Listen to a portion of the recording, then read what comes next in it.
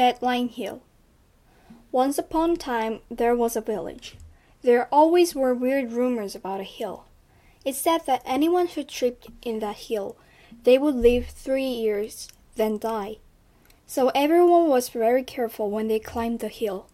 Other than that, the hill was beautiful all times. In the spring, it was covered with pretty flowers, and people couldn't help but to stop and marvel at the scene. In fall, it was dappled with colors. This hill was called the 3 Years Hill, or Deadline Hill. There was this legend about anyone who tripped on the hill would only live 3 years then die. So, just to be safe, everybody walked carefully when they were crossing the hill. One day, an old man who sold patches of clothes was coming home. He was so exhausted that he fell asleep. When he woke up, sun was going down. Oh my God! Why did I sleep so long? My wife would be worried. With that, he hurriedly stood up and paced forward. He stumbled and tripped. Ouch! Oh, wait. Isn't this the 3 Years Hill? No! He came home and told everything to his wife. When she heard the news, her face paled like her husband's. They hugged each other and cried for hours, depending on each other's warmth, not able to hold back tears. From that day, the old man got sick. Even when the best doctor in the town came and inspected him, the doctor shook her head and said, "This is something that even I can't fix. It's not the problem of outside, it's a problem of inside. Therefore, as a doctor who treats wounds, I, for one, cannot fix his mind." The wife tried to console him. "Hey, the whole tripping and dying thing is only a legend. How can we trust it? Think about it."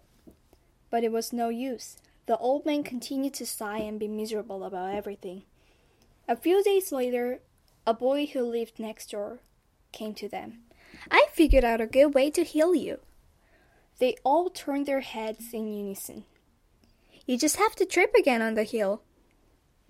The old man frowned and said, "Are you trying to make me die sooner, little boy?" "No, just think about it. If you trip once, you live 3 years. One more, then 6 years. Then 9, 12, 15. Even before the boy could finish his sentence, the old man was running towards the hill, not worrying about tripping anymore. He rolled down the hill. 6 years? 9 years? 12 years? 15 years? 18 years? I don't care how dizzy I am, if I can live forever. Minutes later, the old man came to the house, grinning this time. Hooray! Now, 3 Years Hill is 300 Years Hill. After that, no one was scared of the hill, and because of the smart boy next door, the old man and his wife lived happily ever after.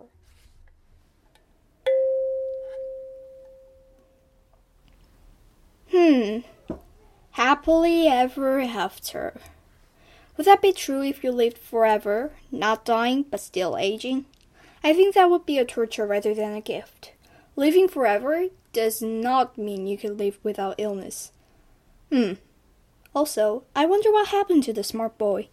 Did he thought like me and avoid tripping in the Deadline Hill? Well, I don't know.